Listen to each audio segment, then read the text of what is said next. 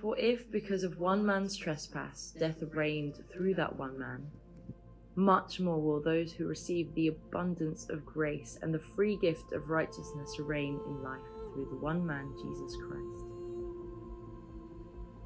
Or do you not know, brothers, for I am speaking to those who know the law, that the law is binding on a person only as long as he lives? For a married woman is bound by law to her husband while he lives, but if her husband dies, she is released from the law of marriage. Accordingly, she will be called an adulteress if she lives with another man while her husband is alive. But if her husband dies, she is free from the law, and if she marries another man, she is not an adulteress. Likewise, my brothers, you also have died to the law through the body of Christ, so that you may belong to another, to him who has been raised from the dead, in order that we may bear fruit for God. For while we were living in the flesh, our sinful passions, aroused by the law, were at work in our members to bear fruit for death. But now we are released from the law, having died to that which held us captive, so that we serve in the new way of the Spirit, and not in the old way of the written code. Well, hello. It's great to be back here in this building and to celebrate friendships that I've known for many years and meet new people. One thing, it's quite a challenge for an old guy like me, one thing. I had to choose one thing. What the restoration of the church, the New Testament full of the Holy Spirit, those sort of things, the power of corporate prayer, one things that have excited me over the years. But I guess, as has been said, the one thing that we have maybe been known for and has changed many lives is the message of the grace of God. I guess I've had more comeback from people who say that changed my life than any other theme, the wonder of the grace of God. So I'm going to speak to you on the grace of God this morning. If you want one thing we could tell, well, it's the thing that changed everything for me. I was saved out of a very non-Christian background. My parents were not believers, never had a Bible in our home or anything like that, and got saved but terribly backslidden from the beginning. And then after a particular preach, had my life arrested by God, absolutely captivated. I thought, right, I'm going to throw my whole lot in. And I think, without realizing it, became quite kind of legalistic in the way I outworked it, because I wanted so much to put my old world behind me. I thought the best way is to get right into this and to be as tight as I possibly can so that I don't drift back, was my thinking. And I gave up my job. I was full-time, Bible college, became a pastor, and yet always this kind of, am I doing enough? And that kind of cloud of condemnation that would drift over even a pastor. And then came a revelation of grace that absolutely set me free. And it was like being born again. And it says about the resurrection of Jesus, they could not believe for joy. And I felt like that. I thought, wow, this is just too good to be true.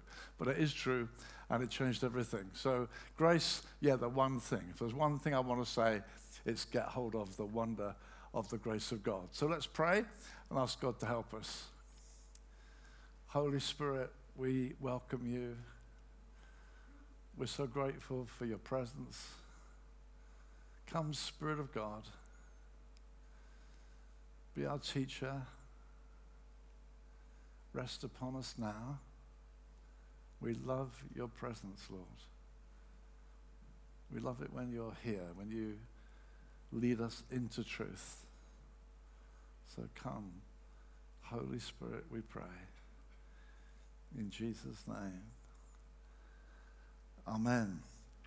Amen. So the reading that we've had in chapter 5 of Romans is comparing and contrasting the outcome of Adam's sin and the outcome of Jesus' obedience. So we read in verse 17 of Romans 5, if by the transgression of one, death reigned through that one, much more those who receive the abundance of grace and the free gift of righteousness shall reign in life through the one, Jesus Christ. Jesus changed everything. Adam ruined the human race. He made us all sons of disobedience. He gave us that terrible bondage to guilt and sin and shame, and Jesus changed the whole thing for us. And through his wonderful grace, we can reign in life. Now, reigning in life is a very vivid phrase, isn't it? To reign in life, to be on top, not to be under the circumstances, not to feel everything's weighing down on you, guilt and shame, all kinds of stuff. No, we reign in life. It's a wonderful phrase. It's like, I'm on top.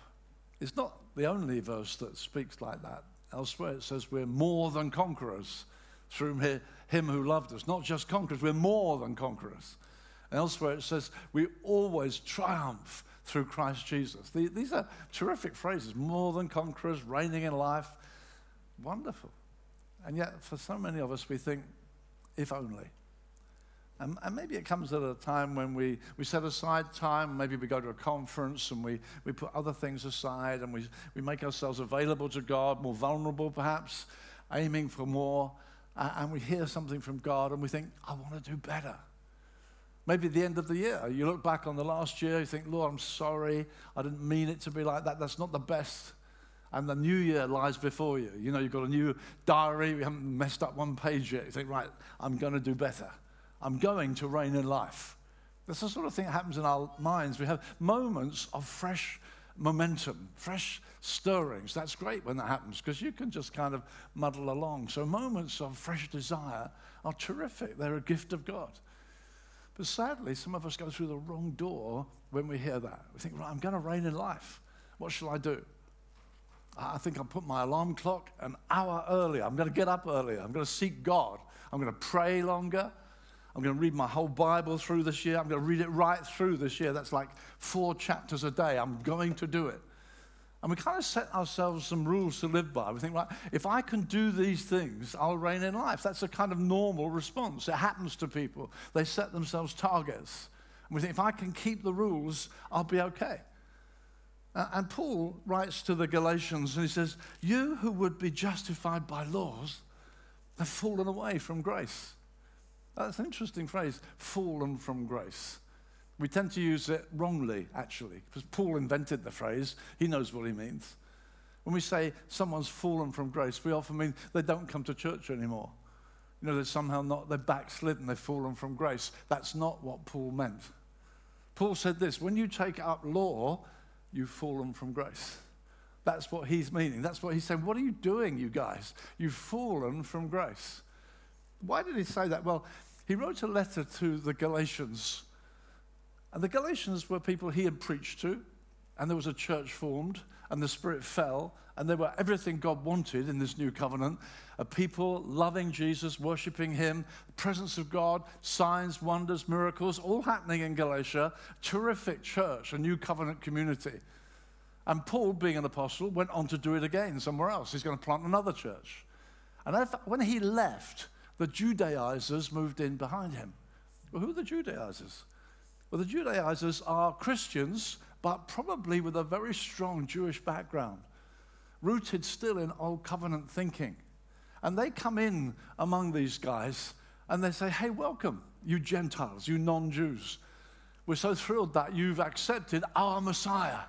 Welcome. Our Bible's told us that the Gentiles would come. You're the fulfillment of our prophecy. Welcome, welcome. But we've known him a long time. I mean, we've known him for centuries. We actually know what he requires. And welcome, but you shouldn't eat that kind of food anymore. And you must keep the special feast days. And you must keep the Sabbath. And really, you should be circumcised. They came in and said, look, in order to make sure all is okay, you've received the Messiah, welcome in, but to make sure everything's okay, you need to add these other things to be absolutely right with God. And Paul writes to them his most angry epistle. Galatians is his angriest epistle, even angrier than Corinthians. He says, you fools, who has bewitched you? You're really losing the way. And so in Romans he says this, sin will have no dominion over you, since you're not under law.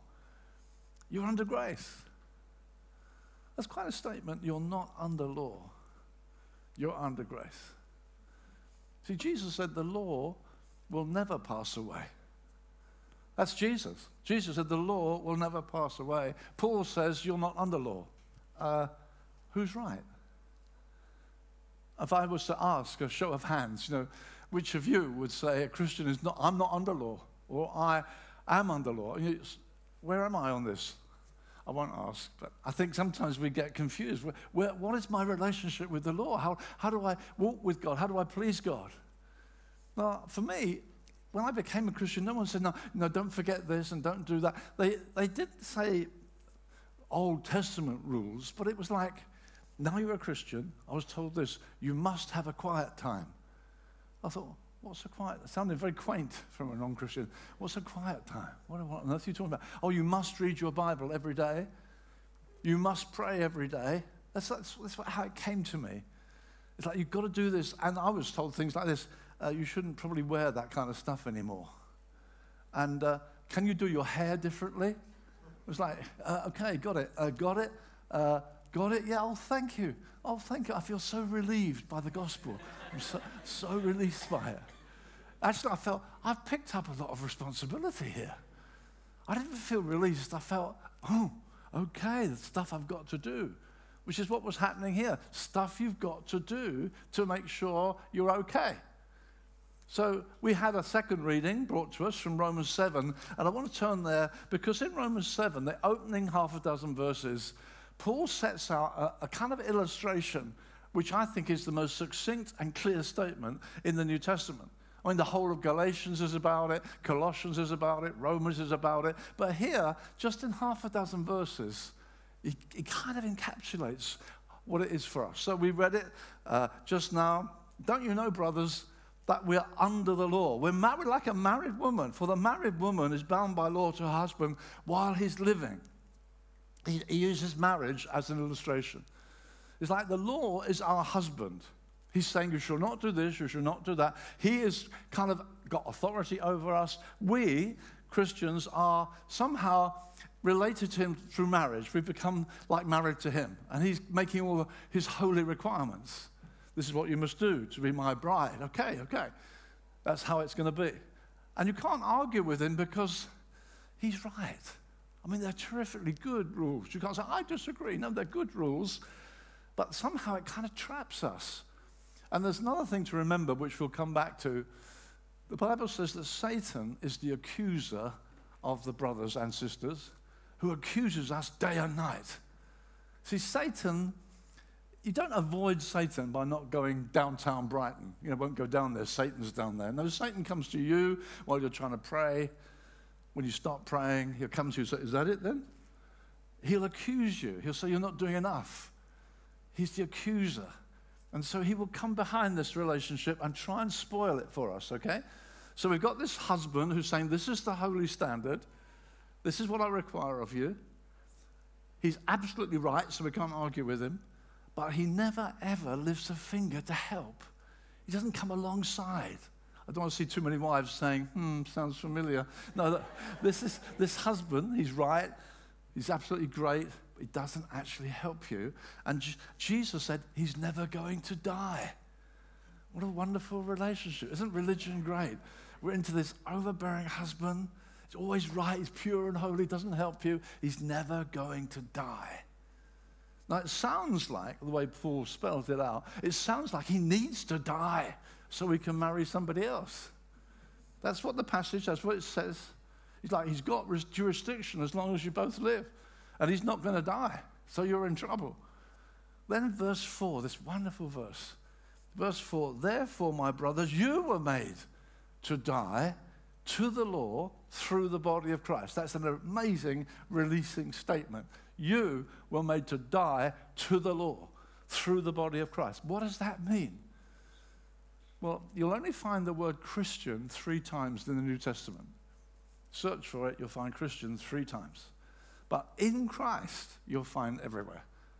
Again and again and again. If any man's in Christ, he's a new creation. Many, many verses that talk about our being in Christ. So this is what this passage is about. It's about our being in Christ. And Christ has, if we can put it this way, 2 relationships with the law. This is the first one, perfect obedience. He's described as innocent. That's God's description of his son, innocent. Jesus said, Satan's coming, he's got nothing on me. Which of you convinces me of sin? Those are the words of Jesus. They're the words of a man assured of his holiness, his innocence. So he's in perfect relationship with the law. He kept the law. He fulfilled the law. He's happy about the law. But when we come to the cross, the Bible says this, that God made him who knew no sin to be sin for us. In that moment, there was this extraordinary transformation that he became the personification of sin. He was made to be sin on the cross. He hung there. He was forsaken. He was cursed. He hung and bore the guilt of our sin, our shame. God made him to be sin. He took our place, not just for forgiveness, but he dealt with the relationship with the law. He died to the law once and for all. The law was vindicated. God didn't say, okay, I'll just drop the standard a bit. No, God can't do that. God is holy and righteous and eternal and glorious. He can't say, we'll let them off. This has to be dealt with. And a perfect sacrifice was offered, and the law was satisfied, justified, and death has happened. The soul that sins, it shall die, and Jesus took our place. And he died to the law. And here it says in verse 4, you were made to die to the law through the body of Christ. Through your engagement with Christ, your involvement with Christ, you were made to die to the law. It's over, it's finished. We never go back to him. Now some would say, hey, that's so dangerous. I was preaching this sort of a message once in Spain. It was a very, very hot day, and a privilege to preach there. And I was in the middle of my preach, and a guy stood up wearing a suit in this very hot day. And he said, I've never heard anything so outrageous in all my life. That's what I was preaching. It was kind of fun. I thought, wow, this is exciting. And I said, brother, if you'll wait till I've finished, I think you'll see where I'm going. He was outraged that I was saying, no, your relationship to law is over. It's just what the Bible says. It's finished. It's over. It's not, well, you need a bit of law to make it. No. Hebrews says the law made nothing holy. It doesn't make anything holy. It can't do it. It's not capable of doing it. And so we don't need a little law to make sure we're all right. We are set free from the law. It says in verse 6, now you have been released from the law. The word is discharged. Discharged. The great Dr. Martin Lloyd-Jones uses the illustration of a soldier who's perhaps done military service for a couple of years. He's just done whatever the sergeant major tells him to do. You know, left, right, do it. You just obey the sergeant. Then there comes the day when you're discharged. And he imagines the soldier walking across the parade ground. He's got no tie on. He's got his jacket over his shoulder. He's strolling along, and the sergeant comes around the corner. He says, soldier! You say, oh, Sarge, wait a minute. I'm out of here. Bye, Sarge. And he says, let the veins stand out on his neck very highly and scream, he can't touch you. You are discharged. That's what it says here. I am discharged from the law. We have died to that which held us captive. Well, what does it say in verse 4? You were made to die to the law through the body of Christ that you might be joined to. See, it's not the end of the story. You died to him that you might be joined to another. Now that joined to is marriage language. You died to that husband in order that you might be joined to this new husband. Well, who is he? To him who was raised from the dead. We know who that is, don't we? That we might be joined to him who was raised from the dead. That we might bear fruit for God. What a wonderful verse this is. You see, there's no reference here to bearing fruit with the law. That old husband didn't make me bear fruit. He told me the rules, he told me the standards, but he didn't make me fruitful. I died to that husband in order that I might be joined to this husband, that I might bear fruit for God. Because this new husband says things like this, my peace I give you. Oh, my joy, I give it to you. Wow. My love, I pour it out in your heart by the Holy Spirit. This is a new husband. This is a new husband. It says in Galatians in chapter 3 and verse 21, a very important statement. It says, if a law had been given which was able to impart life, then righteousness would have come by the law. If a law had been given which was able to impart life, then righteousness would come by the law. So let's get all our kids at New Day, or let's go out in the town this weekend and shout, you shall not steal. You shall not lie. You shall not commit adultery. Wow, we've done it. We've told them. If the law had been given that could impart life, then righteousness would come by the law. But it doesn't impart life. It points out sin. It doesn't impart life. That old husband was impotent. He couldn't impart any life. So we're discharged from him. Hallelujah. We've died to him. It's all over. That we might be joined to this new husband, he's a very potent husband. He says, abide in me and I in you. You'll bear much fruit. This is a new deal. And it's not a mixture of the old and the new. It's totally new. A new relationship. See, some Christians, you say, how are you doing? And they say things like, oh, a bit up and down, a bit up and down. It's not so much up and down as husband to husband. We're guilty of that. We go husband to husband. It's like, I don't feel I'm doing very well at the moment. Lord, I'm so sorry. I'm not really where I should be. I'll tell you what, Lord, I will do this, I'll do this, I'll do this. That will really, try that in the world. I'll develop my relationship with my old husband to really improve our relationship. It's nonsense. It doesn't work. But people do it. They go back, I'm not doing very well. I'll try harder to keep these rules. And that isn't the way. Jesus is the way. We don't need a way to the way. He is the way. He says to the backslidden church in Laodicea, I'm outside. You've got lukewarm. What happened to you? I'm knocking the door. If anybody hears my voice and keeps the no, and hears my voice and opens the door, I'll come into him and sup with him. Oh, wow. This is a wonderful life-imparting husband, full of gentleness. You see it with Simon Peter. Peter, do you love me? He just said, I'm not with him. I don't know him. He's about to be crucified. I am not with him. I don't know him. Cursed and swore and said, I don't know him. Jesus comes knocking his door. Peter, do you still love me? You know I love you. It's a love relationship with a new husband, beloved. You don't go back and think, I'll try and earn his love. You can't earn his love. It's free. We reign in life because of this. We've been set free from religion and trying to do stuff to please God. It's over. Now we have God coming to us, making us bear fruit for his glory, giving us his Spirit freely, because Jesus gives us freely, graciously. You see, but you might say, well, Terry, don't you read the Bible anymore then, if you don't have to? Yeah, I read it. I want to know about God. This amazing Trinity. This God who became a man, became a child. I want to know more about it. He's amazing. Oh, he lived a life like us. I've just heard of someone at New Day who lost his pillow. This one had nowhere to lay his head. It's grim trying to sleep without anywhere to lay your head. Jesus took on our human. I want to know as much as I can about him. I do not read it to impress God. I don't say, hey, whole chapters today, Lord. Do I make marks for that? I'm not trying to impress God. I've already found one who's already impressed him. I don't need to. Jesus has done it. And so when you wake in the morning, beloved, sometimes you see when we pray, people have told us, some people have told you, first thing to do when you pray is start with confession. Just come to clean the decks. Helps you to come. It's rubbish. People say, I'm so sorry, Lord. Can I just clean the decks? Just come with, sorry about that, Lord. You see, you have an accuser. The accuser of the brothers and sisters, who accuses them day and night, it says in the Bible.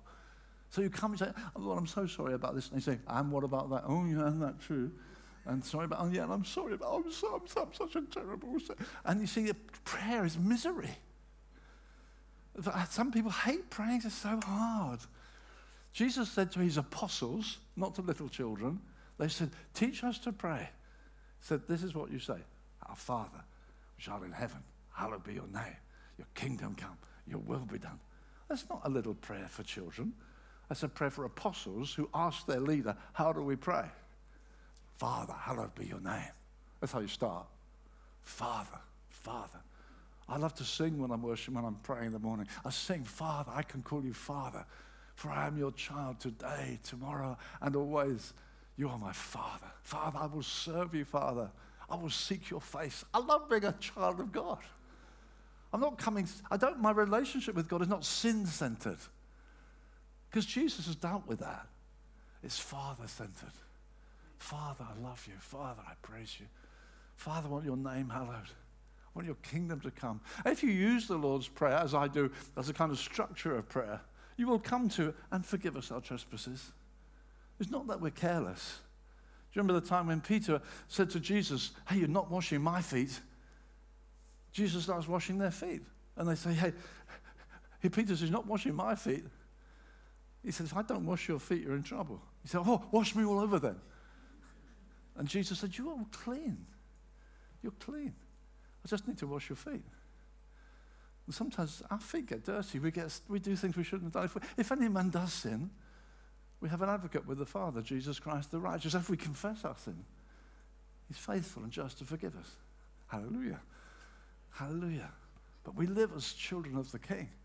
We live in his presence. We reign in life through the abundance of grace and the free gift of righteousness. Otherwise, what Paul says about his contemporaries is they go about trying to establish a righteousness of their own based on law instead of accepting the gift. They got it all wrong. It's a bit like us, if I can put it this way. Imagine I'm one of the wives here. And say tomorrow morning we get up to pray. We say, Lord, I pray for my husband. Bless him at work. Lord, let his testimony be heard. Let his light shine. Lord, give him opportunity to witness for you. Lord, I think he's so tired at the moment. Lord, I just think he's really needy. How can I encourage him? I'd love to encourage him.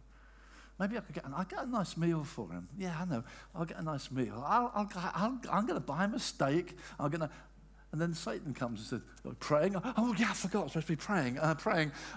Bless the missionary supper this weekend when the missionaries come and talk about what they're doing in Africa. And we put on the supper. Lord bless the supper. I said, I'll do the quiche. I haven't done the quiche. And I've got to do the salad. I haven't got any salad. Oh, I'll go and get, I know. I'll get the salad and I can get the steak at the same time. That I can do. Oh, that's great. Then Satan comes, you see. Satan isn't downtown, he's here. He's saying, oh, mighty woman of intercession, are you prevailing in the heavenlies? You think, prevailing in the heavenlies? I can't pray for toffee. I'm useless. I try my brain go, I'm a useless Christian. Ooh. See? Now that's what happens. I better get on with my Bible reading. Where was I? Yeah, my Bible reading. I need to catch up with my Bible reading. That's what I'll do. Where was I? Yeah, I got to Leviticus, hadn't I? Leviticus, you shall remove from the offering all the fat of the bull of the sin offering and the fat that covers the entrails and all the fat on the entrails and the 2 kidneys with the fat that's on them, which is on the loins, and the lobe of the liver, which you shall remove with the kidneys. You see, and you think, Satan says, getting a lot out of it, are we? I'm a hopeless Christian. I don't understand the Bible. I can't pray. I'm a sinner. Oh, God. See, that's what happens. That is what happens. See, I'm reading through Jeremiah at the moment. Some chapters you think, oh, boy, this is heavy. Another chapter, oh, this is good. See, reading the Bible, that's not my relationship with God. I love the truth. I love praying. But I'm not doing it to impress God. And if I have a boring morning, that's not like, if I sleep through my quiet time, Jesus is my righteousness. Good morning, Lord. We're righteous as a gift through the mercy of God. God has done it. God has done it, and He's declared us righteous as a gift. Otherwise, imagine my right arm is my sense of condemnation. I'm trying to cover it up by my Christian activity, what you might call sanctification. I'm praying my Bible. I'm reading my Bible. I'm doing what I can, and Satan accuses you. Think, no, I'm doing what I can. I'm trying hard. And then he says, have you heard about Jane? No, what about Jane? She fasts twice a week. Oh, no, fast twice a week. Got to do that as well now. Pray, read my Bible, fast twice a week. And Satan comes and says, how are you doing? I'm doing better, thank you. I'm reading my Bible, I'm praying, I'm fasting twice a week. Oh, I expect you're pleased. Yes, I'm pleased. I expect you're proud. Yes, I am. Oh, no, I'm proud. Oh. See, some Christians think, I can't win. If I'm doing badly, I'm doing badly. If I'm doing good, I get proud I'm doing badly. And some people walk away because Christianity is too hard to keep up. That's a tragedy. Jesus came for the weak. He came to save us. He came to rescue us. Not to put a lot of burdens on us. Yeah, he's given us a word that will nourish us. But we don't work out our guilt on that basis. Do you understand what I'm saying? Is it true for you? It's important that we understand. We reign in life through the abundance of grace. The free gift, the free gift. Even in the Old Testament, they had to bring their lambs to be offered. They had to be a perfect lamb. You can't say, oh, I don't need that lamb, it's got a sickness, give that to God. No, that won't do. It has to be a perfect lamb. And so you would present your lamb to the priest, and the priest would inspect the lamb. Is it blind? Has it got any broken limbs? Is it diseased? See, you're not thinking, I hope the priest doesn't notice this is all torn. And I've got all mud on here. It's not relative. It's not even looking at you. All eyes are on the priest, on the lamb. All eyes are on the lamb. And if the lamb is good, the priest will use these words, I find no fault in him. Hallelujah. There's nothing wrong with my lamb. That's why we win through. There's nothing wrong with our lamb. It's like at the Passover, the blood is outside the door. It's not for me to see. It's God. When God says, when I see the blood, only God knows the value of the blood of the lamb. When I see the blood, I'll pass over you. Hallelujah. God knows the value of it. God's happy. God's satisfied. If God's satisfied, we can be satisfied. We have peace with God because he's satisfied.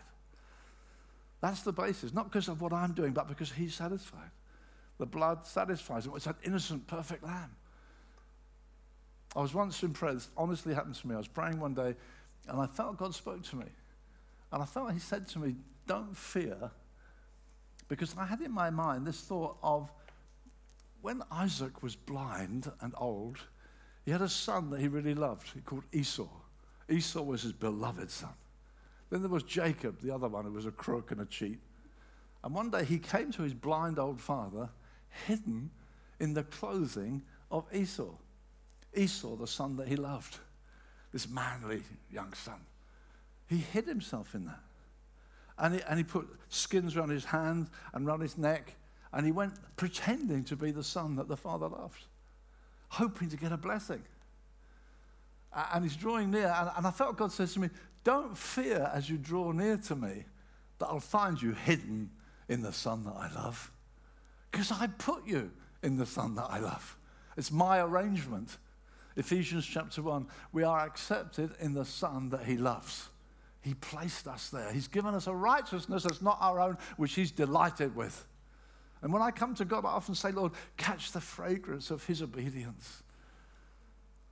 I love looking at Gethsemane. I think, Lord Jesus, you are amazing. That you came to Gethsemane, you shuddered. Is it possible? No, for this purpose came I to this hour. For this purpose, what a winner, what a wonderful Savior, what a tremendous Son that Father can celebrate. I'm hidden in him. Hallelujah. God sees me hidden in this marvelous, breathtaking, glorious Son. He put me there. He delights in you because you're in Christ. He doesn't put up with you. He delights in you. He celebrates over you with singing, the Bible says. And he made the arrangement. Jacob was a crook and a cheat. But for us, it's God. And he got blessed there. Some of you want to be baptized in the Holy Spirit. I'm not worthy of it. Of course you're not. But you're hidden in Christ. And you receive the blessing because you're hidden in Christ. I pray for so many people to be filled with the Spirit. And you come to someone and they're crying before you get to them. I'm not worthy. Of course you're not worthy. Some people say, maybe God's waiting for me. How long is he going to wait? We come as we are. And we receive blessings because we're in Christ. Hallelujah. It's wonderful, the word of grace. It's wonderful. sets us free. We reign in life because we're not vulnerable to be being put under condemnation again. It can't touch us. I'll close with this illustration. John Bunyan, the famous author of Pilgrim's Progress, he said one day he was walking, he was feeling low, and he saw a vision of Christ as his righteousness. Fascinating, this old Puritan sort of vision. He saw a vision of Christ as his righteousness. And he said, I recognized in that moment I could do nothing to add to that righteousness, and feeling low could not take away from that righteousness. He is my righteousness. And it's the same yesterday, today, and forever. Forever. He's my righteousness. It says in Hebrews, by one offering, he has perfected us for all time. Hallelujah. By one offering. The Hebrew writer compares with the old priests of the Old Testament to keep on offering, keep on offering, keep on offering. They couldn't sit down. They had to do another offering, another offering. And the book of Hebrews says he sat down. For why? By one offering, he's perfected us for all time. Hallelujah. Beloved, we reign in life. We reign in life, not because of our cleverness, strength, but because of the grace of God. It sets you free. It sets you free. Yeah, you'll find out a lot more from that book, God's Lavish Grace, but that's the foundation stone. Let's just pray, and then we'll sing. Thank you, Lord Jesus, for the wonder of your incarnation, the stunning, stunning wonder that the God of glory took on human form. Lord, we thank you, moved with compassion. You stepped down from your throne. You woke up a child. You lived that spotless life. You won the victory in the wilderness over Satan's temptations. We thank you. You're stunning and wonderful. And we thank you. You gave us as a gift your righteousness. I pray for my dear friends here this morning that each of us nestle into the free gift of God. Celebrate it. Rejoice in it. Walk in freedom, know the wonder of the grace of God. Please, Lord, make it our joy to know this and celebrate it. In Jesus' name, amen.